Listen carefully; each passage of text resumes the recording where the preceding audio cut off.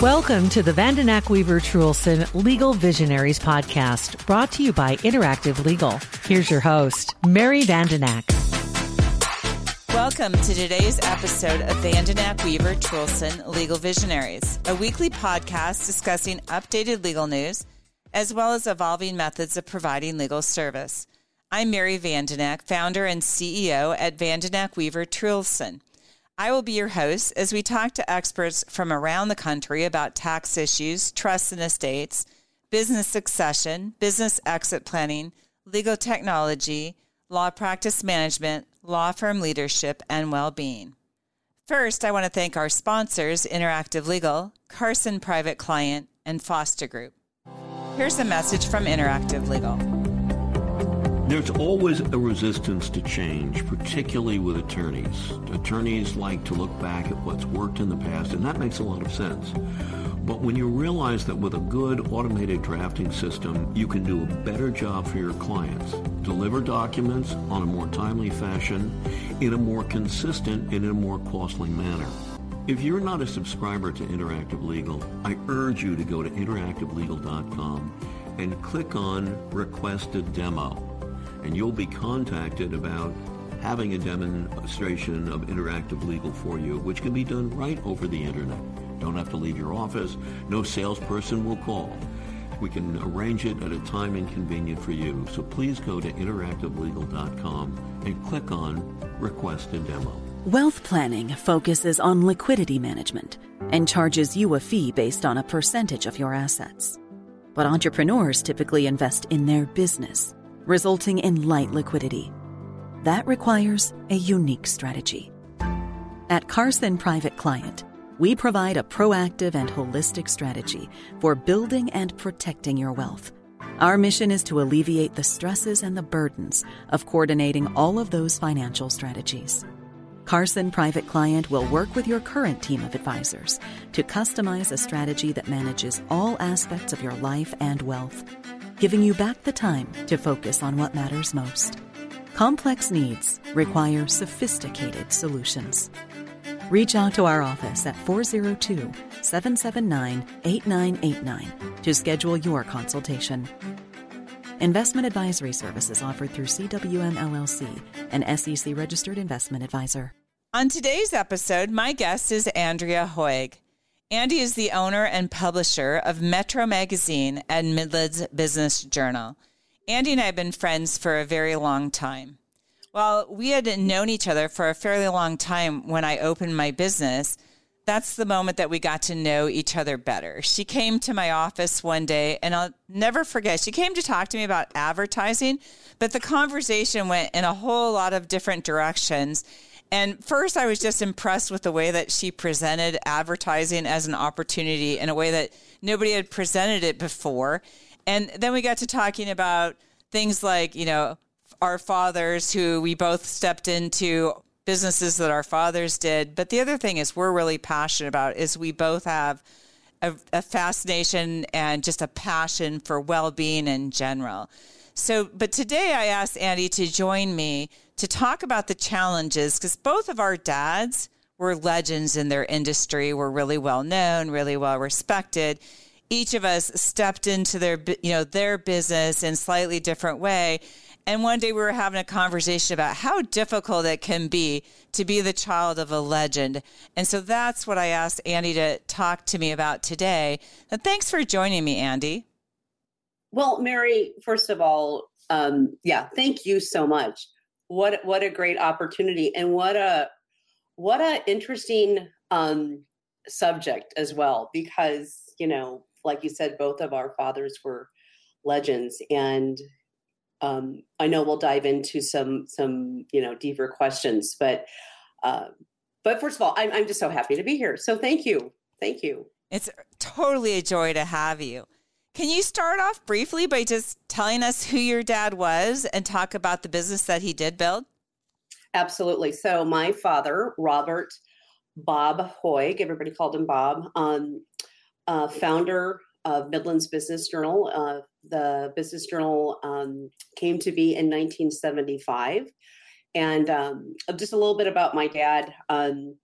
he didn't start out in the journalism business. He just happened kind of upon it, becoming a copy boy for the global news in New York City. And I might be totally screwing up what that was, the Daily News back in the day. But in 1975, he founded Midland's Business Journal, and he had this vision after working with the World Herald and working at like the Miami News and different places around the country.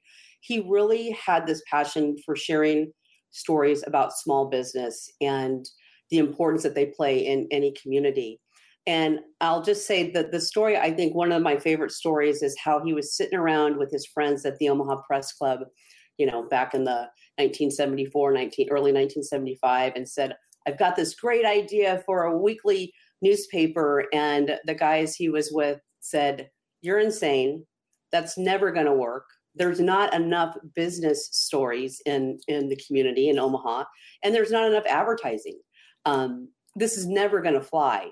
And of course, a lot of times when people tell us that there's no way that we can ever do something, that just kind of fuels the fire to do it. And here we are close to going to be celebrating 50 years in 2025 that he proved them wrong.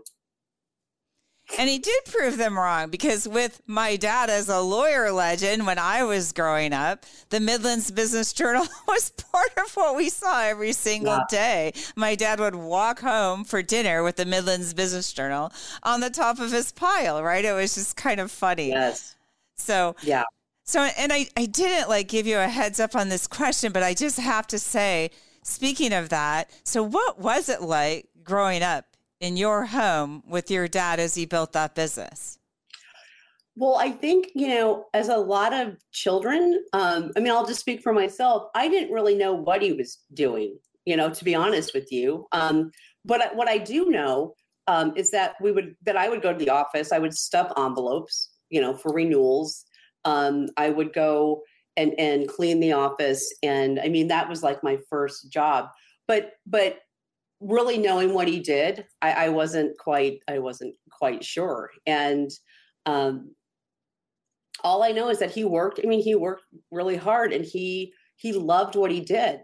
And you just kind of don't put the two and two together until once you get a little bit along in life.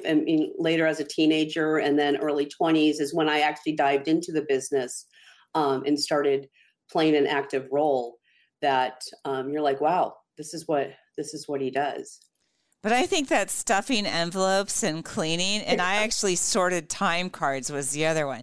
But I always joke and say, well, I know every aspect of the business, because the first job I had, which I think was my dad trying to keep me from getting in trouble in high school or something, but was cleaning the floors at his office, which I'm like, and then you'd come find a spot and you'd have to do a little bit more.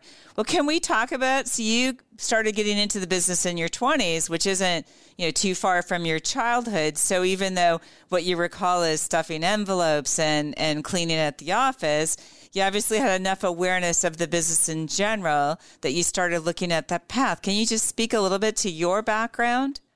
Yeah, absolutely. So, I graduated, from high school, and I actually didn't go to college. I jumped right into the family business, which was like one of my jobs. I had multiple jobs, but that was the main one, and really got actually into the sales piece of it first. And I was out on sales appointments and selling advertising. Like you said, I can't remember the year that we actually connected, where I was selling you advertising, and I'm glad you thought I did a great job because it's not like I was trained in it by any means, but it was just, then I also did photography.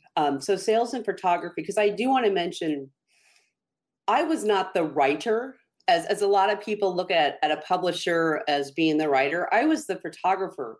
And that's really where in the publishing, media business, I love the photography side of things. And that was back in the day too, where you go out, you take photographs, you'd come back, you develop your own film, you print your own photos, and you had hands-on experience in that way that that it really wasn't from a writing perspective that I entered the field, so to speak.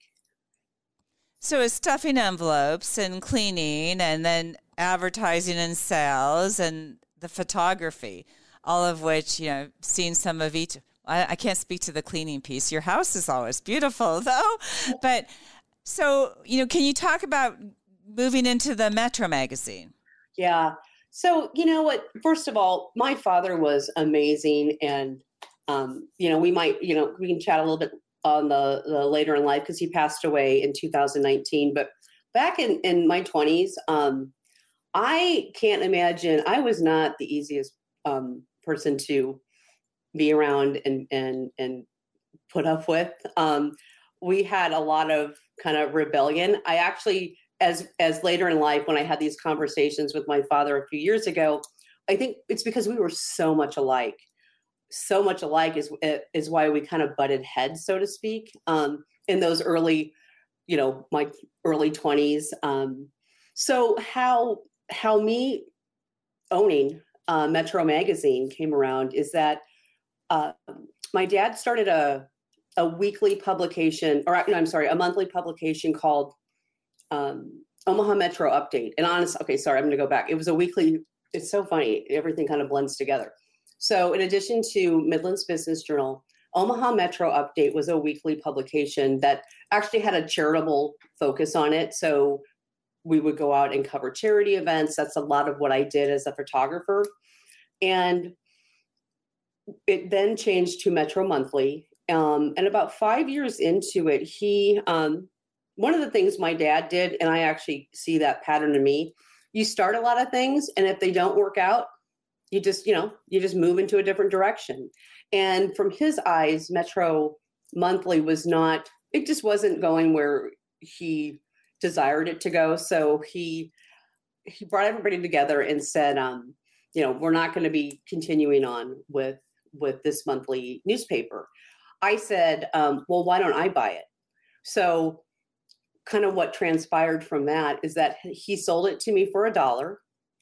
And I literally kind of took, at that time, it was when you did everything on layout sheets. So I took my pica pole, my light table, copies of what we did last month, because I was not in the design piece of it. And I sat down and literally looked at what we had done the last, month or 2 months and took over the design aspect of it. And just that kind of started my journey on being a publisher. And again, not really knowing what the heck I was doing in some areas and knowing what I was doing in others. But it kind of started from and I was doing it in my little apartment is where it was all happening, except for the printing, of course. And was it just you at first? It was me. I did have, what I did have was writers, because I was not doing the writing piece. But for the most part, I did everything else. Were you actually going out and covering the events yourself and doing the pictures? Yeah. Okay, and so what I recall, and I don't remember where in the time frame this was, but it used to be like the MBJ on the newspaper, newsprinty, and while the content was interesting, the presentation was sort of average, right? It was like and then part of what you did was changed it into this really beautiful magazine that is like a showpiece to pick up or to have set in a reception area or anything like that. What was your inspiration for doing that? I think that's part of that entrepreneurial piece that I had, that knowing and also seeing a vision for something greater, because I remember going from all black and white to then having color on the cover, and then having a gloss cover, and then having this and having that. I always saw something greater for what this could be. And I just kept leveling up a little bit, over the years. And what then turned into a beautiful magazine. So just getting inspiration from, I think, the beauty around all of us, and just knowing that what else is possible with what I'm doing? Even though I wasn't even asking myself that question back then, sometimes you feel like, especially as a woman or entrepreneur in general and running a business, that you just know you can do something better and it can be different, because doing the same thing just was never anything I had any interest in. I always wanted to keep switching things up. We are going to take a brief break from our episode for a word from one of our sponsors. Financial advice is useless without empathy. At Foster Group, we want to hear your story, your goals, your worries about the future. Only then can we help you feel confident about all aspects of your financial life. Come experience how it feels to be truly cared for at Foster Group. Connect with us at fostergrp.com. Foster Group's written disclosure brochure, as set forth in Part 2A of Form ADV, discusses advisory services and fees, is available at www.fostergrp.com. Okay, let's continue our episode. So let's go to just talking a little bit about as you stepped into the Metro. So you're essentially taking this publication on in the same community in which your dad is still actively running the Midlands Business Journal. Everybody knows your dad. Everybody knows what your dad does, at least in certain communities, right? And it's a pretty small, I call Omaha as a small, big community, right? Yeah, and so what would you describe as any challenges that you might have felt as like, well, I'm not doing exactly what my dad is doing, but my dad actually sort of had this idea and didn't like it. And so now I'm doing it. And what are the expectations from my dad? And maybe what are the expectations from others in the community because they know what my dad did? Did you have any sense of that? And what did you deal with in that regard? That, first of all, that's a great question. And I almost, you kind of go back in your head in history for decades. Because Metro is over 30 years, over 30 years, I think 32 years going on Metro. Like I said, MBJ 50, but people didn't know that I owned Metro, or some people thought that, I still worked for MBJ. I mean, people didn't have a lot of, didn't really know the facts specifically, for some time, and often for forever. They always thought that we were together like this. And part of me really wanted to let people know that, hey, I'm doing this on my own. Nobody's paying me over at MBJ. I'm supporting this publication and myself, and the advertising piece is that's supporting what this publication is and how it contributes to the community. So it's just interesting that, and again, when I went out on my own, I wanted to prove my father that I could do this, because I don't think he thought, we actually had a conversation later in life. He didn't think he didn't think I could do it. He was half expecting me to fail, and that's not a negative at all against him. Honestly, if I was him and looking at how I was doing things back in my early 20s or 20s, I mean, I potentially think the same thing. But I really wanted to prove to him, and probably more so myself, that I could do this. But the expectations, I think, were more coming from me and not necessarily from him, and not necessarily the community, because I really became a part of a community that I had never been a part of. And the whole philanthropic piece, because I went to every single charity event and I was there, and that was my family, so to speak, from a publishing side. I mean, people expected me to be there, and there were times when I had pneumonia, I was sick as can be, that I showed up and took pictures. I didn't have enough money to put in my gas tank, so I found change in the sofa so I could go shoot a black tie charity event you kind of do what you need to do. And I think I kind of went all over the place with this question, Mary, so I'm sorry, but yeah. But I'm going to go back to the one thing you said that I thought was like a really significant point, because part of the reason we wanted to do this podcast is, I represent a lot of businesses where family members are coming in and taking over. And sometimes those family members, they're kids that are in their 50s, and you see the dynamic still of parent and child, even though they may have done all kinds of great things as an adult.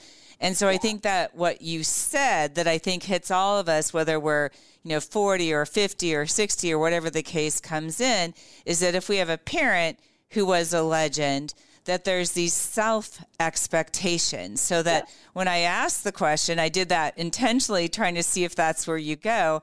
And that's exactly what you said. You're well accepted in the community.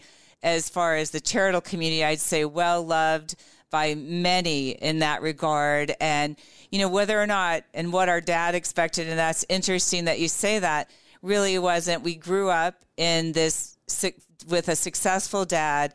And as that, we had high expectations of ourselves.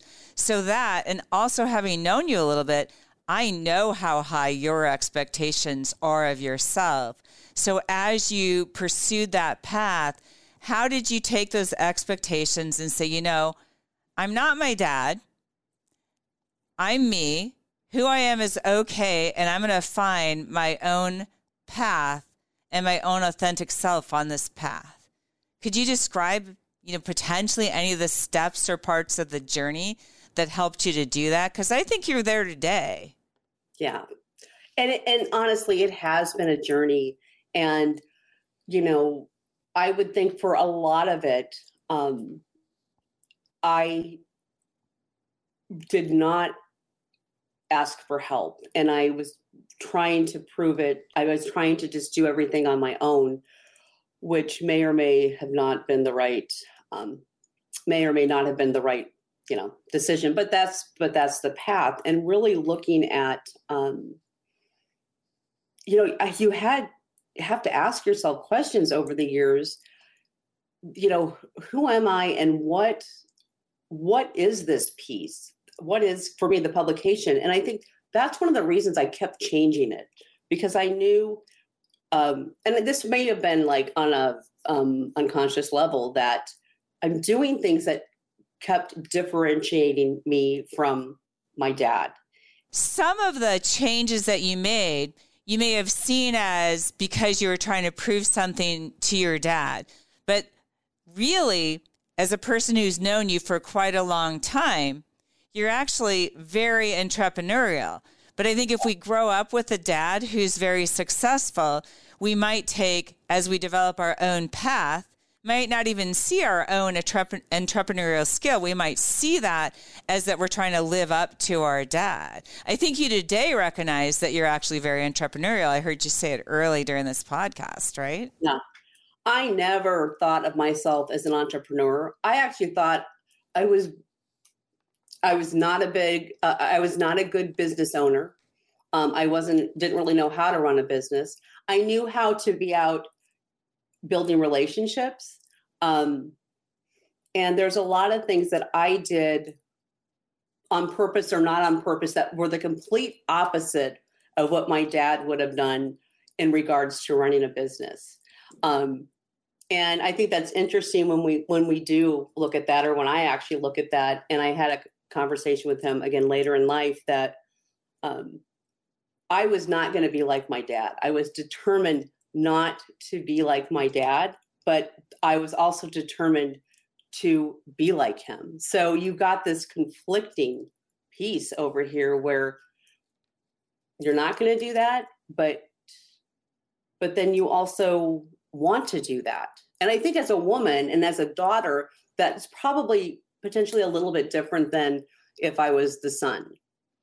I think that's true. And, I went so far as when I was trying to figure out what I was going to do, hiring a career counselor and telling them, and she reminded me that when I walked in, I said, well, you can tell me any potential career path, but the one thing I'm not going to do is what my dad did. And so don't even begin to tell me that. So when I came back And this career counselor said, well, I'm just going to tell you there's one career that comes out so far ahead of anything else that you might be good at and be a good fit for. But you told me you didn't want to do it, so I'll go to things 2 and 3. I was like, well, wait a minute, what?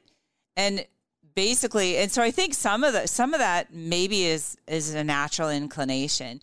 But one of the things I was kind of hearing as you were talking that I also think is really important for those who come into family businesses to hear it, and maybe I'm going to say this a little differently than you said it, but that even in part of that where we fought, we don't want to do what our dad did, and, you know what, I really love doing what my dad did. But the other piece of that is that they've also were our dads, and so they were our heroes.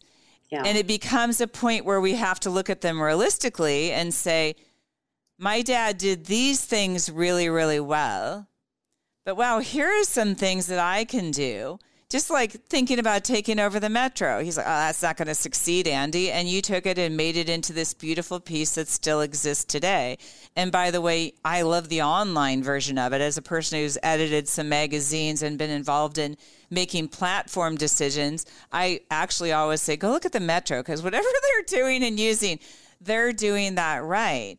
But do you think if you looked at that and said, okay, there's some things my dad did that are really great. Might be a couple of those things that you ultimately incorporated. And then to the extent you started to distinguish and differentiate yourself, how did you make that separation? And that's kind of a hard question. So wherever you want to go with it.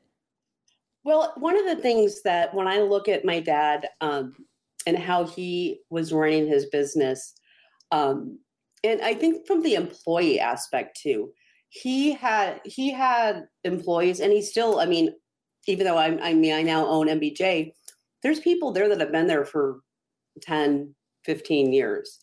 And when I look at how he had surrounded himself from an employee aspect, that's something I felt like I could never get right.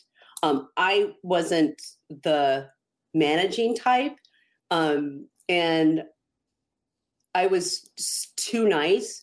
But again, I didn't ever want to be like my dad. And he knew how to run a business. I felt like I had no idea how to run a business. So those were some things that he had done right. And again, I look at the publications that he has put out, and he would take risks. And I never thought of myself as a risk taker until we actually were having this conversation again before he passed away, that, wow, just going out there and doing it. Even though I thought those were completely two different things, we really had that in common. Does that answer the question? It totally makes sense. And what I'm kind of hearing is there's some things that we see, because how I would couch that is say, okay, one of the things, if we're talking to others who might step into family businesses, so one of the things that really matters is to recognize that you may or may not have the exact same skills as the parent did. And what you have to look at is, what skills do I have and I am really good at, and what skills might I need to bring in a partner or somebody else to do? So if I'm not as good on the business end, then I need to make sure I have somebody who does that. If I'm great on the creative end, so you have to look at it and assess that I don't have the exact same set of skills as my parent.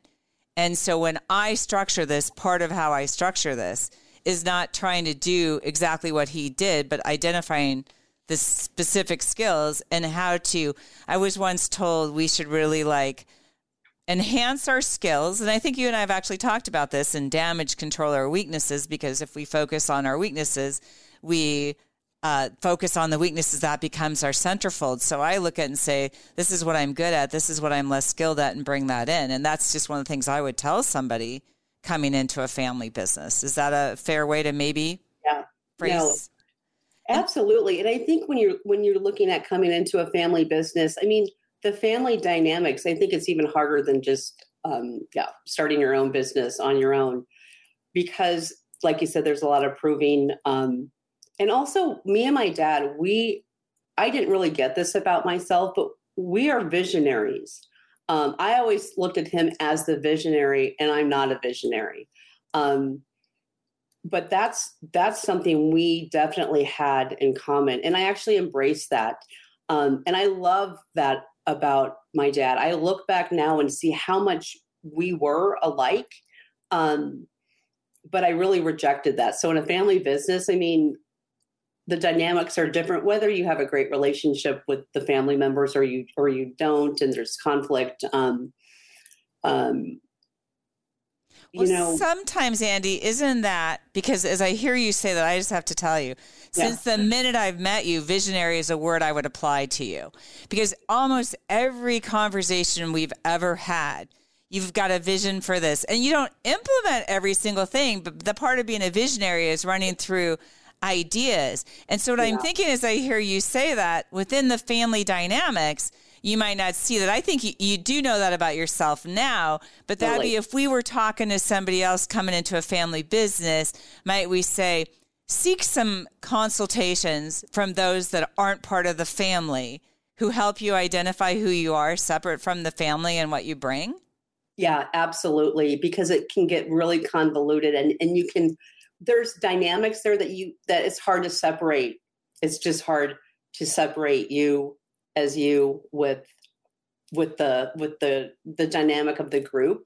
I mean, family business, my hat's off to all people in family businesses, because it's a hard road to go, but a lot of times, God, it's so rewarding too.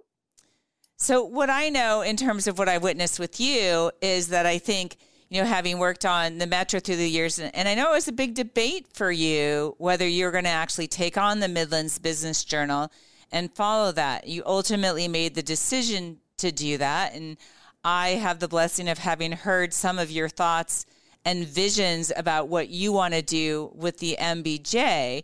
And so I was wondering if part of that is having stepped out, done the Metro, done some work to kind of separate and become your authentic self, see yourself as a visionary, see yourself as the entrepreneur that you are, makes it now possible to step back into the MBJ with your dad's passing. And I know that you have some plans and you're implementing a lot of very exciting changes. And I'm hoping you could just speak to that whole process a little bit. Yes, I would be happy to. Again, my dad passed away in January of 2019.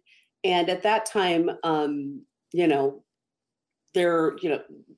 for at least over a year, there were discussions of what was going to happen with MBJ, who was going to step into that role. I'm like, okay, I can step into that role.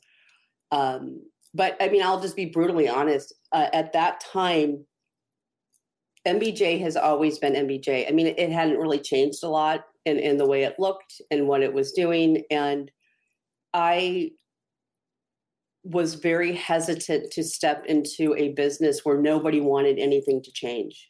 That, first of all, didn't bring me a lot of joy. Because again, I'm a visionary and I'm creative and it's like, oh my gosh, we could do this and that. But I just didn't feel like that was the direction that people wanted to go.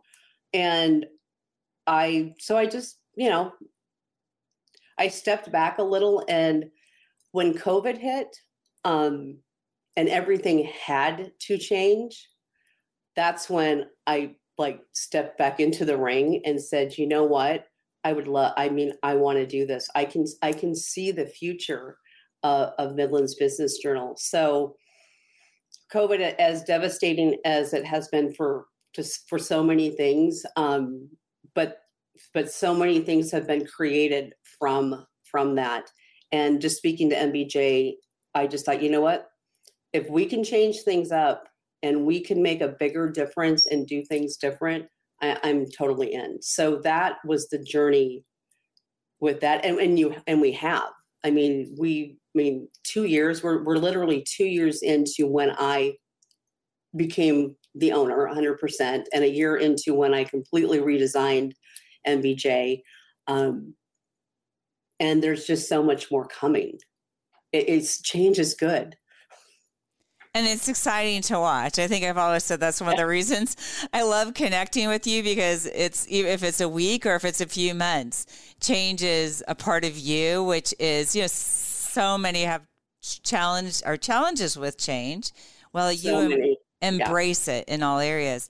So we covered a few different things that might be helpful to those stepping into working in a family business. Are there any other tips that you might offer that we haven't yet mentioned to somebody stepping into a family business?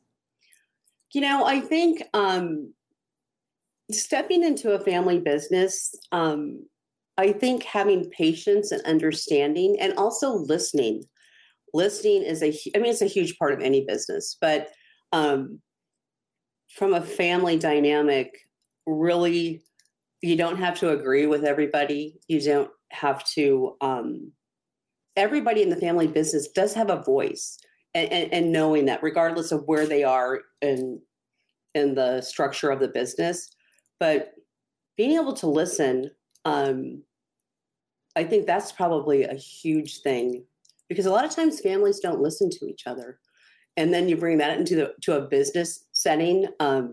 It's even more probably stressful, because you have to, you're running a business, and at the end of the day, you are running a business, and what is the best possible choice decision for that business to grow? It's not about you personally. It's like, what's going to create more in this business, and asking those kind of questions versus how does this impact me? What's going to create the most for this business?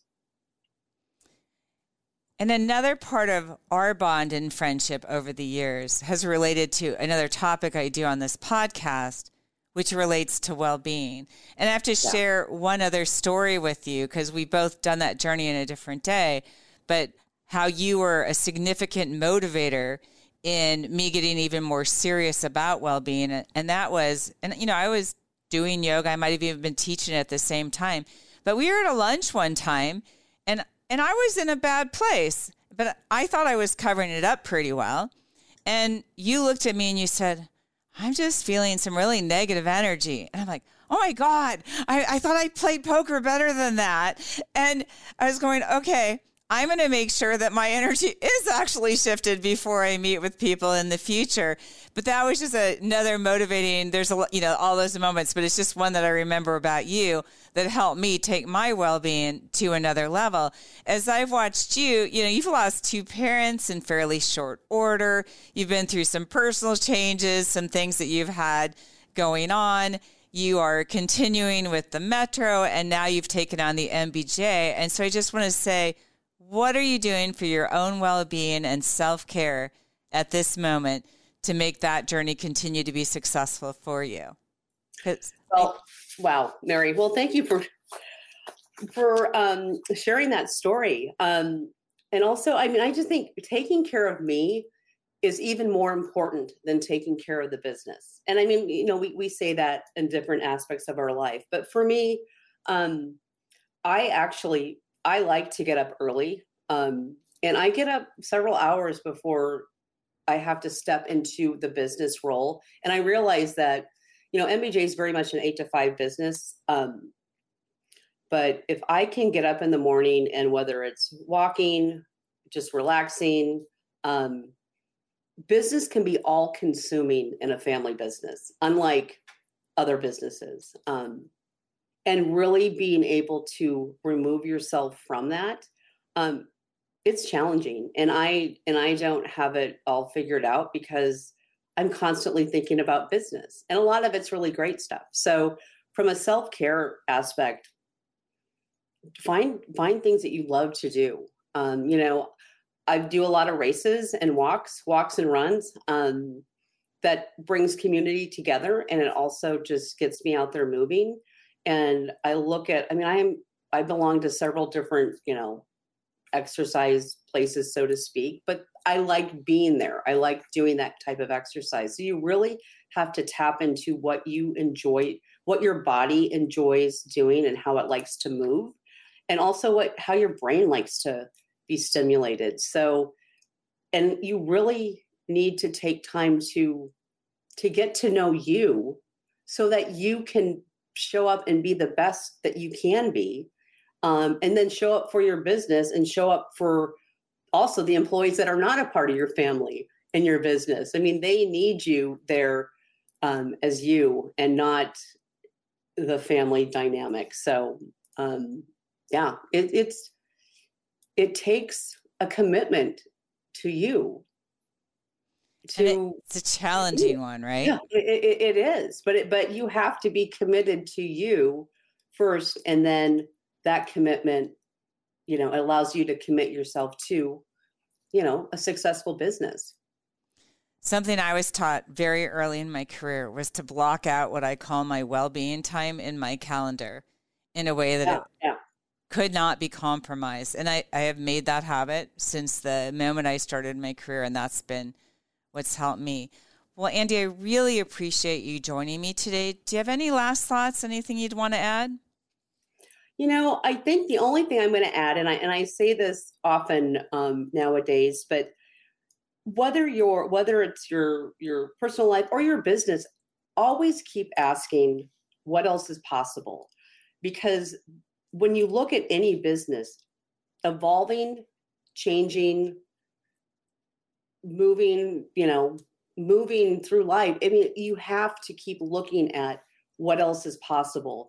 And that actually just opens up space for your business to expand more, to do something that you never thought that it could do.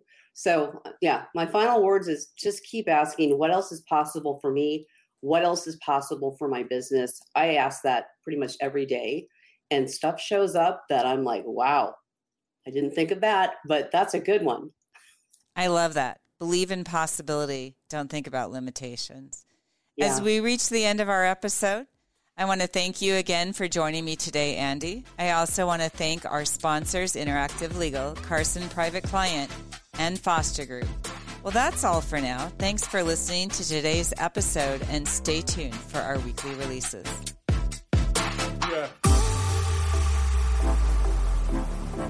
Vanden Ack Weaver Truelson Legal Visionaries is made available by the firm and its attorneys for educational purposes and to provide general information, not to provide specific legal advice. Use of the Vanden Ack Weaver Truelson Legal Visionaries podcast does not create an attorney-client relationship between you and the firm or any of its attorneys. The Vanden Ack Weaver Truelson Legal Visionaries podcast should not be used as a substitute for competent legal advice, and you should contact an attorney in your state about any legal needs or questions you may have.